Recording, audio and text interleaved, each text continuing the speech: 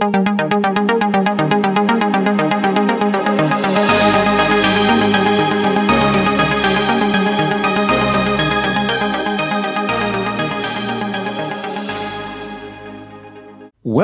everyone, to All About Windows Phone Insight Podcast 140. We didn't know we'd be recording this week, but we said if anything happened, we'd record it. Something kind of has happened. But in the meantime, I'm Steve Litchfield, recording this on Tuesday, the 26th of May, 2015. I have with me Rafe Blanford. Yes, hello everybody. We thought we'd squeeze in a bonus one. We've been able to make time in the schedules, and there's actually a couple of interesting things to talk about. I think it's going to be one of these podcasts where we're talking more about some generic smartphone platform stuff with a kind of Windows Phone flavour to it as always, but we might find room to squeeze in a couple of more Windows Phone specific things. But looking down the show notes that Steve's put together, actually all three of the main stories really have applicability sort of more broadly in some ways.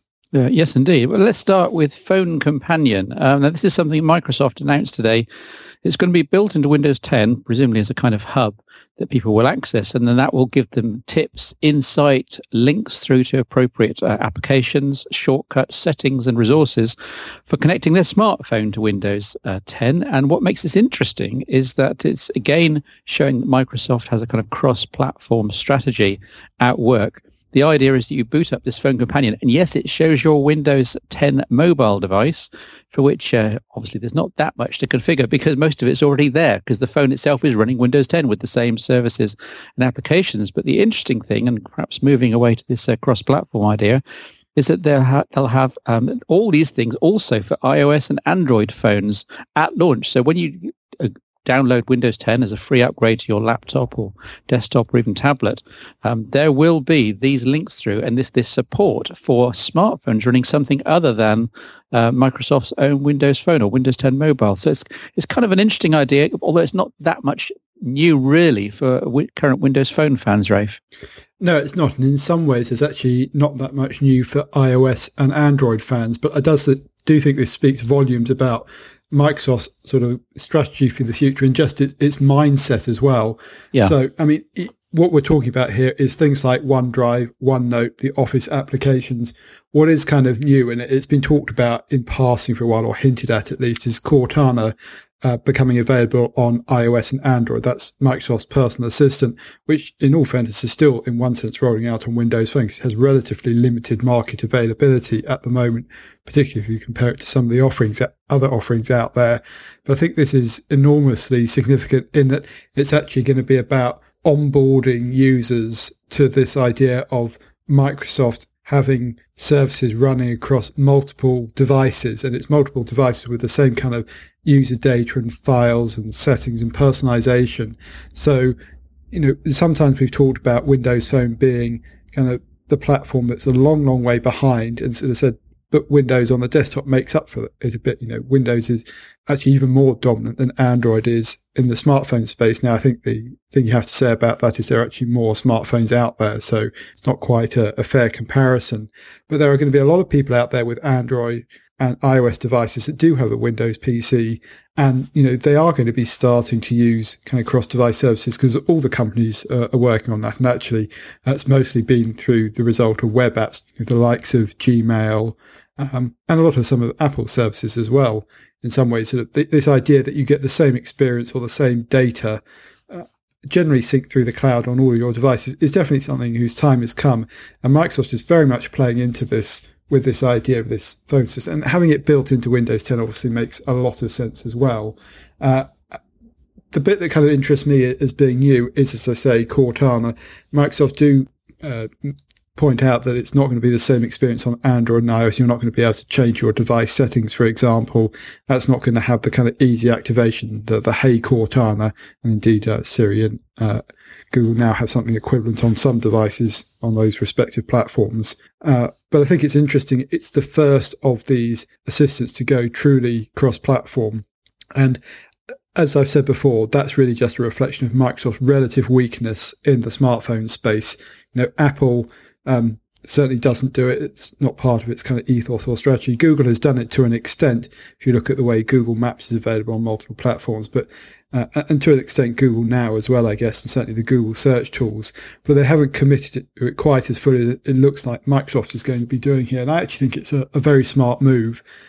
There are going to be people out there who won't want to use Microsoft at all, but there are going to be plenty of others who already using it on the desktop, and that might be Office, it might be OneDrive, it might be something else, and kind of, I guess you could include Skype and things like that in here.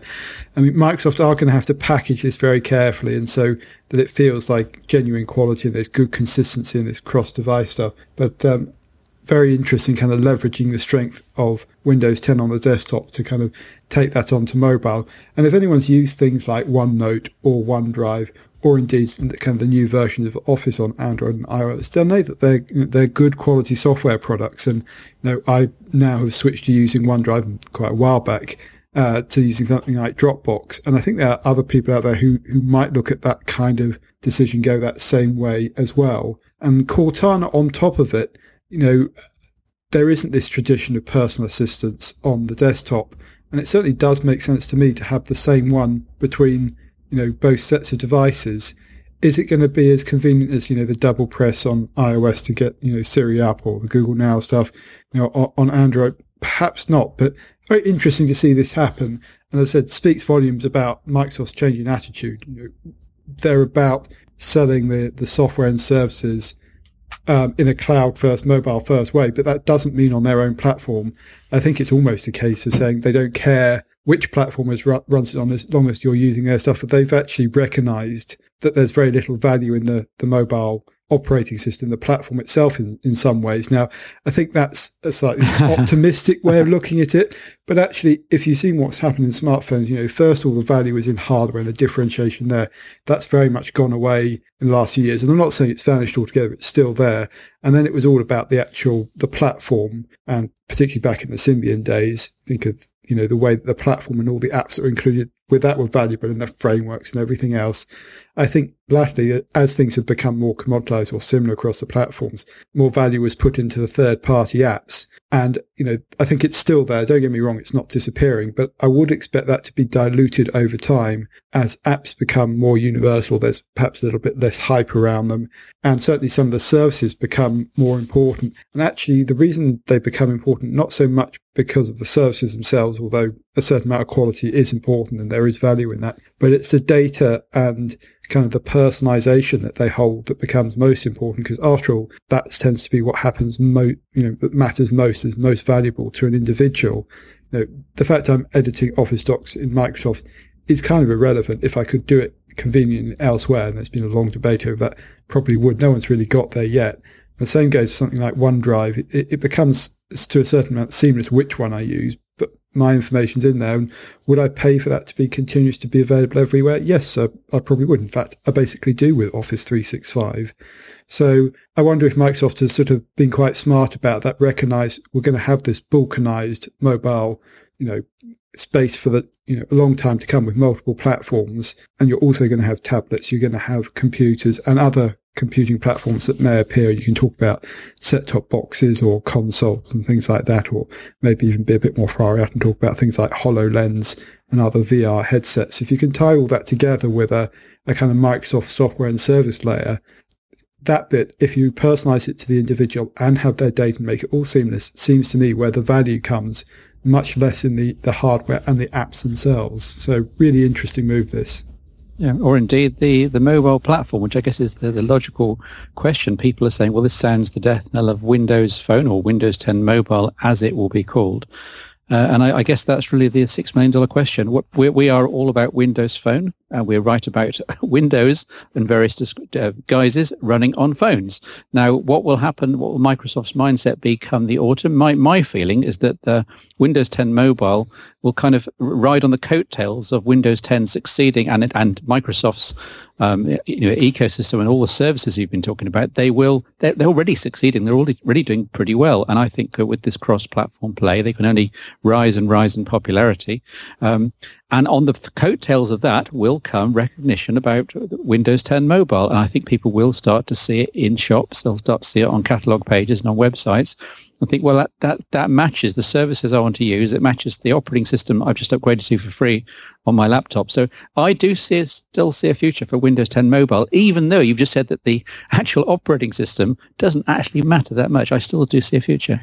Yes, and I should probably point out that when I'm talking about the value here, it's kind of to the consumer to a large extent, and Microsoft serving them wherever they happen to be. But pretending that that's, in a singular place is obviously a mistake. Actually, it spreads across. And I'm not saying all the value, I'm just saying the majority of it seems to be moving that way. Now, say the same for Android and Apple, but kind of the money they can make out of the platform is much less. And actually the money elsewhere, and it's the same token we've seen the kind of the move to subscription services for a lot of software and indeed other products, music with Spotify or Netflix for TV content and movies. It doesn't mean I should be very strong on this point that there is no value in the platform, and actually kind of Microsoft hints at this when they talk about Cortana having the best experience on Windows Phone, and still that's going to be the best Microsoft way of doing things. And I think particularly for something like Windows Phone and Windows Mobile 10, I guess or Windows 10 Mobile, get the name right eventually. The cost for Microsoft to develop that, in addition to their kind of desktop, they're actually sharing a lot more resources between the two. And I'm not saying it's negligible. It's not. It's it's still a very significant investment. But given that they can create the full experience there exactly as they sit, I think you're right. There's still value in that, and it may well benefit from Windows 10 kind of as an uplift more generally, kind of the rising tide theory, I guess you could say, or the coattails theory, whichever you prefer. I'm just seeking a way to try and explain what Microsoft's attitude is. Of course, they would rather have you on their own platform, but if they can't have you on their own platform, they still want you using the software and services. In some ways, I think it's quite a consumer-friendly attitude.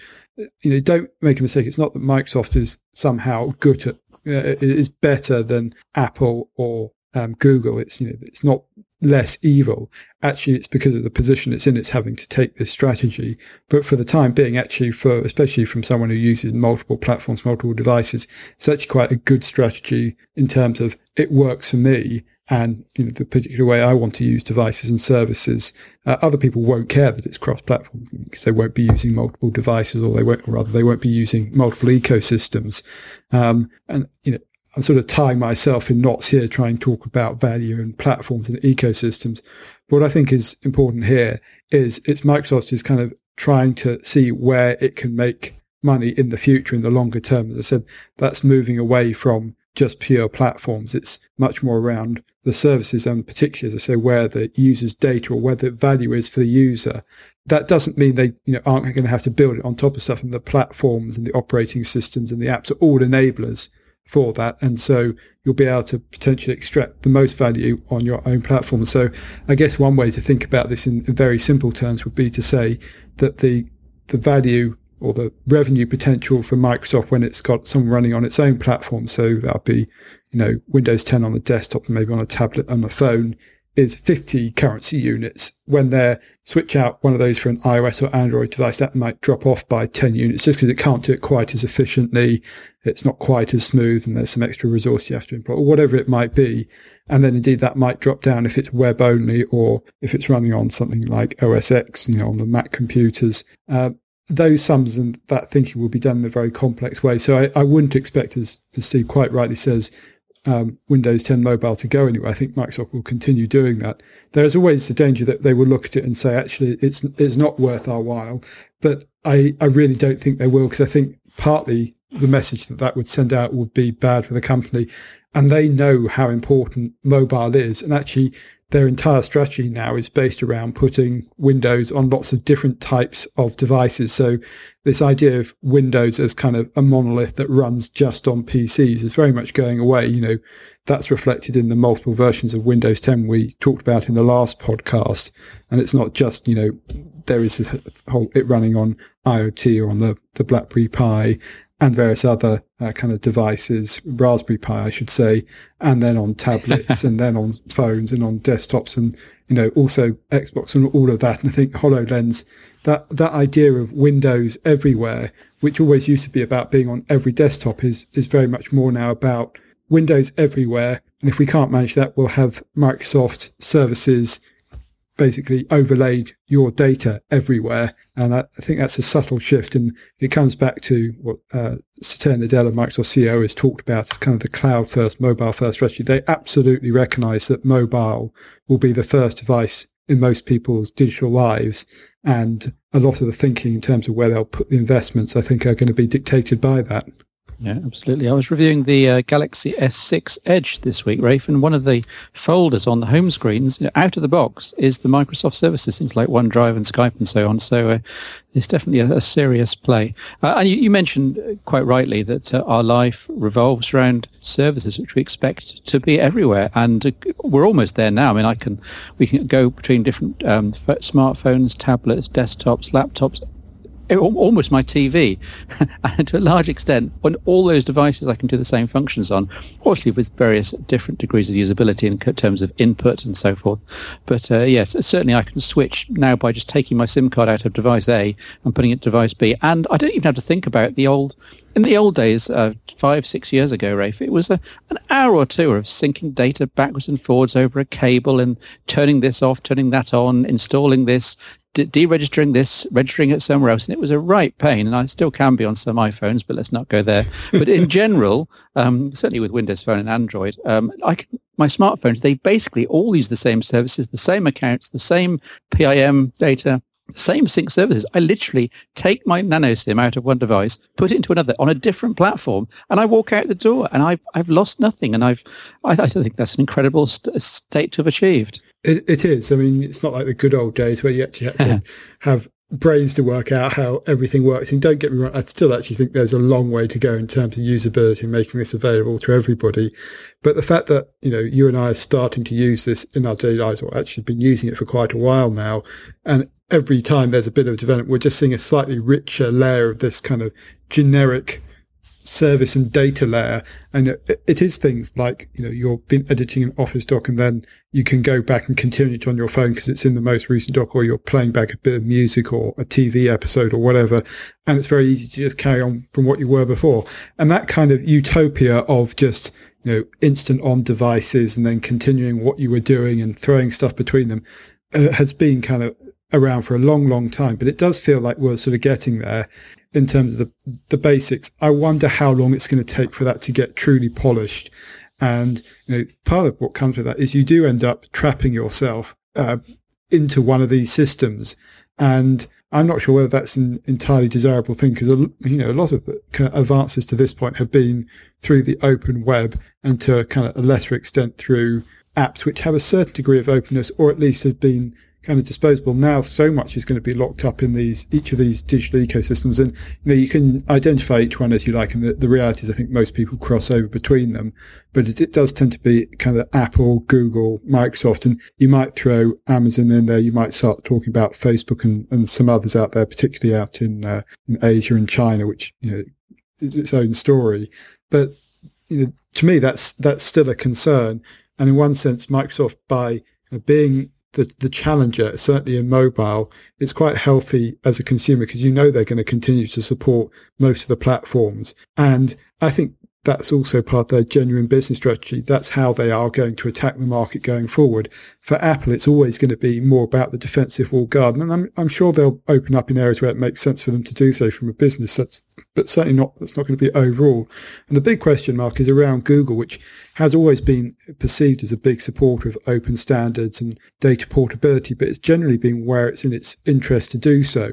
And I say, I don't want to ascribe altruistic motives to any of them. It's just because Microsoft's in a certain position that actually it will probably behave in what consumers will see as the most altruistic way. I mean, for those who've been around longer, the irony of that, given Microsoft's run-ins with the regulator and the competition authorities, it kind of makes me smile. But certainly you're seeing these kind of things in terms of Office becoming available on all the platforms. This idea of a phone assistant built into Windows 10 that will be effectively platform agnostic. It is nothing like Microsoft used to be, and actually makes sense from a consumer point of view. I mean, just think about this. If you're trying to get a Windows Phone or Android device to work with Mac OS X, it's absolutely possible. Don't get me wrong, it will work fine. But I think there is a contrast to plugging your iPhone or your Android or your Windows Phone device into Windows and just saying, I've got these three options. It's going to help me get everything sort of ticking between my devices nicely, whereas the first time you plug into Mac OS X, if you don't have an iPhone, you're going to have to go through the kind of the manufacturer or the platform providers extra apps. It's just not going to be as easy. And that sort of thing does begin to tell, I think. As I say, I don't think we get too optimistic about this, and I don't think you go rah Windows Phone or rah Microsoft about this, because actually I think it's just a part of a more general trend. How do you deal with these multiple devices? Mobile phones and computers are difficult enough for some people to master, and we are seeing a big contrast between, if you like, the millennials or the digital natives and maybe the sort of the more mature market, or the wise part of the market, you might say, depending on your point of view, grey market if you're being impolite. And these are all issues that are going to come up. And actually, we're getting a long way away from the subject of Phone Companion, but this is something we've been talking around a lot on the podcast recently because it's one of the big promises of Windows 10. And I think we have to be somewhat cautious in saying, this is a big change. I think this has just been a story that's coming for a long time. It just is the headline around Windows 10. Actually, in reality, I expect that there'll be a lot of people disappointed with Microsoft not delivering quite what they expect. But I think sometimes you need to look at this with the benefit of hindsight and say the contrast of this kind of vision that we're starting to see actually in reality is amazing to 5 years ago. And as Steve was talking about, that ability to just pick up a device and start using it, that's a pretty profound change. I would say that's as profound a change as smartphones coming in the first place, because I think the way we use devices now today, Steve, is unrecognizable from the first smartphones and the way we use them. Yeah, absolutely. If I sound over enthusiastic, this is not me, as you say, going rah anyone. This is the fact that I can genuinely see the future. I think we can all kind of glimpse the future, and that it's almost here. It's within our grasp. We are able to use day-to-day stuff that is incredibly cool technology, incredibly cool joined up dots that we're seeing for the very first time. And I'd absolutely agree that for the mass market, for Uncle Tom Cobley and all, they're going to have far more of the dots joined up, and they're going to have it absolutely rock solid and foolproof. We're not there yet. Every service isn't available for every platform, for every device, for every form factor, but we're getting there. And it's the fact that we're getting there that's got me excited. So absolutely. And why we're so excited, I think, is probably worth pointing out. It's really about the computing becoming essentially ubiquitous. It doesn't matter what device or what object you pick up. And not only that, we've seen a big reduction in the cost of devices in general. And so, this also ties in with the idea of the smart home and Internet of Things. This idea that a lot more of your devices will be capable of talking to each other, and there's going to have to be control points, and there's still a lot of uncertainty around it. But, it genuinely will make life very different. And I think there's a big difference between computing that we've talked about in the past, and smartphones fall into this, where you are very much having to fit into the limitations or the constraints of the devices as they've been designed and kind of been conceived. Whereas I think this idea of, if I call it ubiquitous computing, that will be a kind of a shorthand. Actually, it then starts fitting into your life and you just pick up whatever is most convenient. And I think actually that may be the thing that takes a lot of the stuff that we take for granted as kind of being the things we do with phones and with our digital devices, and makes it just part and parcel of everyday life for everybody. I think there is going to be this big digital divide. I think, you draw it at 40 years old, it doesn't really matter. And Steve obviously has to de-age by 10 years to fit into the right category. But like everything, there's exceptions to everything. But as I say, without sort of getting too carried away, I really think it will be a pretty fundamental shift in the way that we interact with computers and digital life, and it just becoming a lot more seamless. And that excites me because it will make for a better quality of life, essentially. And we have to caveat with all the usual things. It's only in certain markets, doesn't apply to everybody. But it's just that glimpse of the future, which, as Steve says, actually gets pretty exciting to think about, especially when you think about it on the scale that this is going to happen. This isn't the early smartphone era where there were 10 million devices being sold a year. This is, 1.5 billion devices being sold a year, connecting with the computers that are being sold in their hundreds of millions, and potentially all the other consumer electronics. As I say, long way to go. But is this a fundamental shift? I mean, this gets written about a lot. I don't think it is, because you don't shift from one paradigm to the other. But certainly it does feel like you get towards an inflection point where it's much easier to see into the over the next hill and to see the greener pasture on the other side. And it does feel like we're kind of at that point now. Yeah, I still think you're going to get letters, Rafe, for mentioning anybody over the age of 40 as being the wrong side of the digital divide. I think you're going to get letters. I'm sure I am. And do forgive me for anyone who is over 40. We particularly appreciate the comments we get from our more experienced, our wiser audience, because they often know better than we do about the realities of life. But honestly, I do actually think there's an issue there with people who refer, it's digital natives used to be the term 5 years ago. Kind of millennials has come in more recently. But I think anyone who's seen young people interacting with technology and just see them, it becomes almost intuitive. And just as I think anyone maybe over the age of 30 won't think anything about writing letters, writing essays, or writing notes. And then you see people interacting with the digital technology, and frankly, it's not quite a case of not knowing how to write, but they take to it like ducks to water. They don't think about it. It just works for them, which can be immensely frustrating. I think when someone you ask someone to show you something and they go, oh, it's easy, click, click, click, and 5 seconds later, everything's gone and done and set up. And I sometimes feel I sit very much in the fence between those kind of two paradigm, or those two groups of people. So yes, I will accept all hate mail to my usual email address. Before Rafe carries on digging the hole he's descending into, let's get back on topic. You mentioned Cortana there, obviously. Now, just as a slinky link into a feature I did, comparing Cortana against Siri, against Google, now against BlackBerry Assistant. And the key thing, Rafe, and the reason why I wanted to do this comparison is not because it's cool and interesting, which it is, not because we hadn't been asked for it. We had been asked to do the comparison, but that I had to make it absolutely fair. And the only way I could think of making it fair was to completely discard any knowledge I had whatsoever of using these platforms and just sit down with a blank piece of paper, or in my case, notepad, and write the questions out beforehand, the sort of questions I could imagine being asked by myself of a real personal assistant, or perhaps being asked by someone in a science fiction movie, the things that I want to see answered, the sort of questions which I would expect artificial intelligence in 2015 to either be able to handle now or be able to handle in the very near future.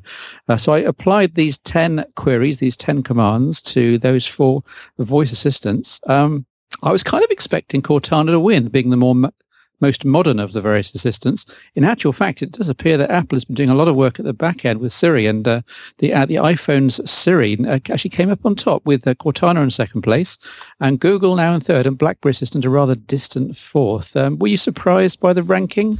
I wasn't, because actually it kind of reflects how long each of the platforms, or rather each of the assistants, has been around.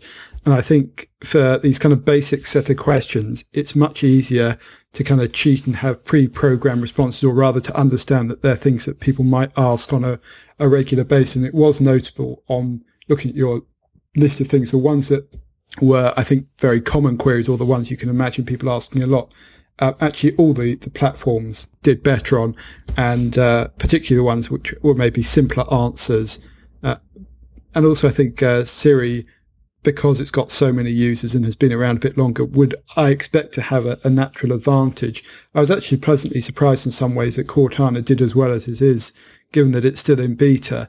I think it's probably fair to say about all of these assistants that actually, if you know the tricks of how it works, you will be able to get much more out of it.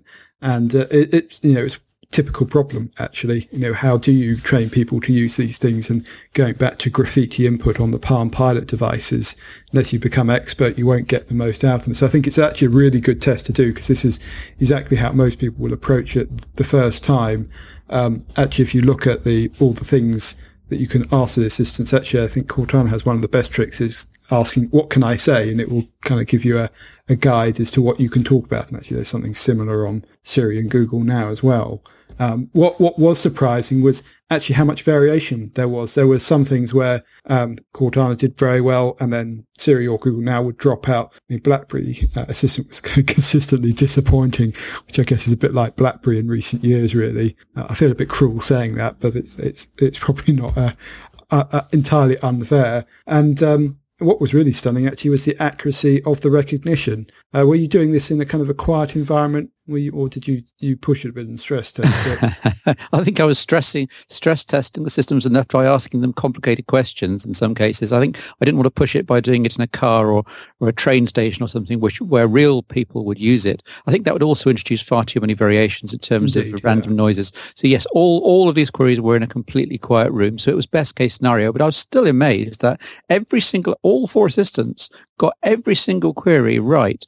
There are a couple of mistakes where maybe I stumbled in my words or didn't phrase it, quite as clearly as I should have done. So in that case, I saw the recognition had gone wrong, and I tried the question again, and it got it on the second attempt. There were a couple of those, but I discarded those as just outlying data points. But on the whole, all 4 assistants had no trouble whatsoever understanding my perfect Queen's English and good diction.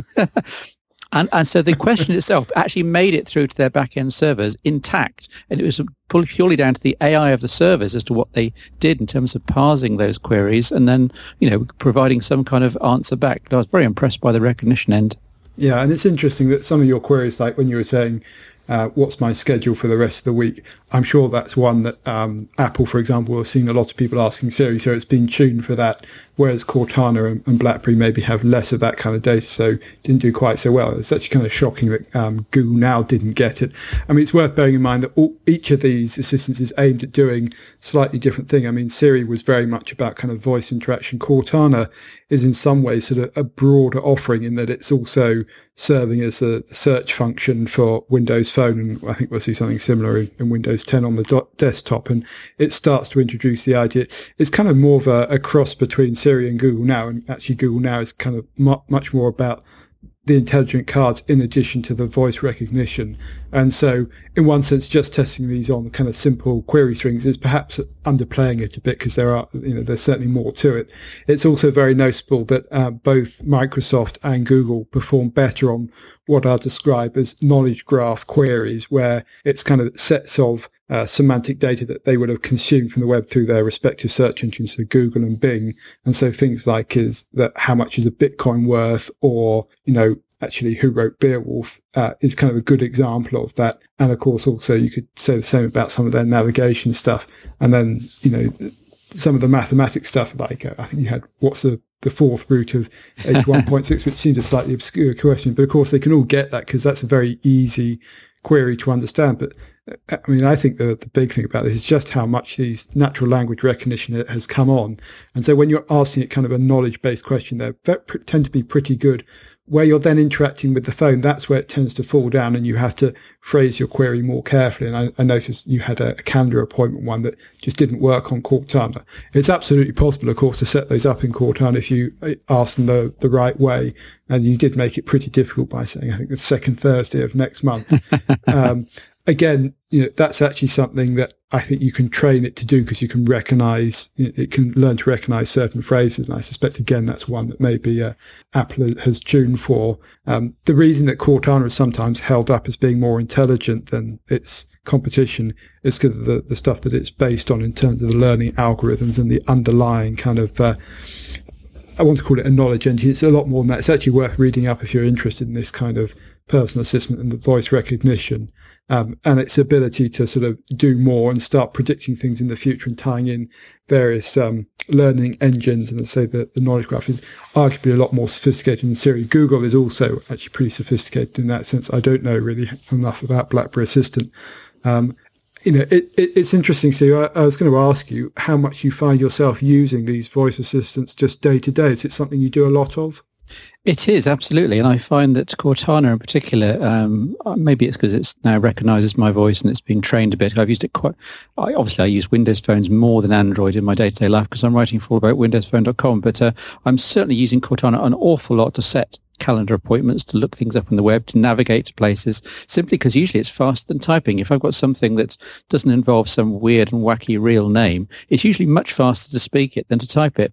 I did find that quite often with Cortana, it's best to break things up. So rather than give that whole long calendar string I quoted in the article, you just say, new appointment or new calendar appointment, and then it says, okay, when's it for? You answer that. What would you like to call it? And it leads you through it. And that kind of dialogue approach, which Cortana is very, very good at, I think that's ends up being more foolproof at the end of the day. But in an ideal world, you would like to just give the entire command in one go and then go off and do something else. Yeah, because the Star Trek computer never asked you to confirm what you meant. But you're right, actually, the conversational stuff is in some ways the most impressive thing about Cortana. It can think in the context of what you asked it before. I'm sure we'll see the other voice assistants and actually they do it in some instances. But as you say, that's more natural. And, of course, there is so much complexity in human speech, the way you can say things, that it's not always very clear what you are saying. It's interesting because I've asked various people this question, and it definitely seems to be there are, in certain places, I think there's, I would say, a frown from society on doing things in public with your phone with voice recognition. But the one place where a lot of people seem to use this is the car. And I know I've used it for replying to incoming text messages or to set a quick reminder and things like that. And of course, you can do it completely hands-free. And some are even set up to kind of just press a single button and have this go ahead. And, the same will apply to Siri. I wonder whether we'll see more of this in the future. If you talk to various futurologists, for example, Dave Copeland at Microsoft, very much believes that voice is going to become a really important control mechanism going forward. And you can see it in Microsoft's belief. It's done that thing with controlling your Xbox with your voice. It's going to be on Windows 10 kind of on the desktop. And I actually think it's absolutely right. If you think about some of the things we may see in the future in terms of wearables, and I'm not just thinking smartwatches, but also kind of the heads-up displays, the likes of HoloLens, where there may not be a keyboard so readily available, or there will be this idea of more hands-free control. Actually, voice input, I think, is going to become more, not less important. And just as, pulling out your phone and doing things used to be a bit of a no-no in terms of etiquette, talking to your phone, I think at the moment still has a few people will frown at you. I think we will see that go away as kind of a etiquette no-no, and people will become more accustomed to it. I guess some people used to think the same about Bluetooth headsets, and they still seem to be not entirely popular. So I don't know, but it's an interesting one to think about. And again, it amazes me how quickly this technology has advanced. It frustrates me too, because a lot of the time when I try to use it, it doesn't quite work. And you had a couple of these where you just didn't get the queries, or it just did a web search for you. But I fundamentally think that this is going to be a way, kind of an alternative way to interact with your device, to start kicking off apps or web or service or whatever it happens to be. And it feels to me a very natural way to do it. So I'm very keen to see this technology develop and actually get more intelligent. And I suppose, if you look at Google now, it's particularly strong on the predictive stuff, looking at your calendar or looking at your emails to work out when you might be taking a flight or when you might be heading home, and kind of giving you information about that. And that to me is where Google now really stands out as being very strong. Microsoft is doing some of that with Cortana, but certainly not to the same extent. And I think Siri is arguably weakest there. When you combine those two together, you do kind of get to this idea of a personal assistant that's really intelligent and knows what you're doing. And certainly should be perfectly possible to get there with a combination of having access to all your data, consuming that, and sort of making intelligent guesses about what you're going to do, particularly if it's keeping track of you for a while and can understand what you've done before, together with that kind of natural language, conversational style of interacting with someone, which is actually, of course, very much like talking to a person. It's a very powerful combination. And it kind of moves away from the look down, tapping away at your screen all the time. So again, it's one of these exciting technology, exciting areas to keep an eye on. Yeah, absolutely. And of course, one other thing I didn't tackle was accents. And of course, I can't do accents to save my life. But of course, someone with a broad Geordie or Scots accent or something will sound, I'm presuming all these things are taken care of at the server end, but you have to figure that some of these accents make it harder for Microsoft than someone who's at least trying to speak the Queen's English, like what I am. Yes. And actually, it's the language sets as well. One of the reasons Cortana, and indeed applies to the other assistants as well, don't suddenly become available universally is because they have to be trained to understand the language structure and the vocabulary of each market that they're going to launch into. Yeah. And I've no doubt that part of that is also accent training. So I fondly imagine there's someone sitting in a lab somewhere in Redmond going, we need to get a Geordie in here to kind of get Cortana UK out of beta. And then it's going to be on to whichever accent comes next. I guess there's going to be a lot of countries where they'll need to look at that and tune it. And of course, actually they do collect data as they go along and improve it that way as well. But it's a much more complicated process than I think people might first think. Yeah, absolutely. Now, there was another topic I wanted to cover on the podcast, but we're out of time, Rafe. So what I'm going to suggest is that we reconvene this in a week's time, And then we talk about the Microsoft Band, in particular, as one of our discussion points. I did a feature, the top 10 Band applications. Obviously, it's early days of the Band. And of course, Band does have that Cortana tie-in. But maybe we can cover all this next week and get your feedback on the top 10 and also talk about the future of Microsoft's wearables and how it ties in with Windows Phone and other platforms. But in the meantime, I'll say goodbye and I'll leave Rafe to sign off his end. Thank you, Steve. Yes, well, I managed to waffle away for a podcast that wasn't going to happen. I managed to do a lot of talking, but hopefully we've given you some food for thought, and we'll be back next week, as Steve says, to talk a little bit about Band and no doubt cover some new apps and other bits and pieces that are coming out in the Windows Phone, or I guess I should say the Windows mobile world. No, Windows 10 mobile. Windows 10 mobile. I'll get there eventually. Okay, well, that's goodbye from me, and as ever, thanks for listening.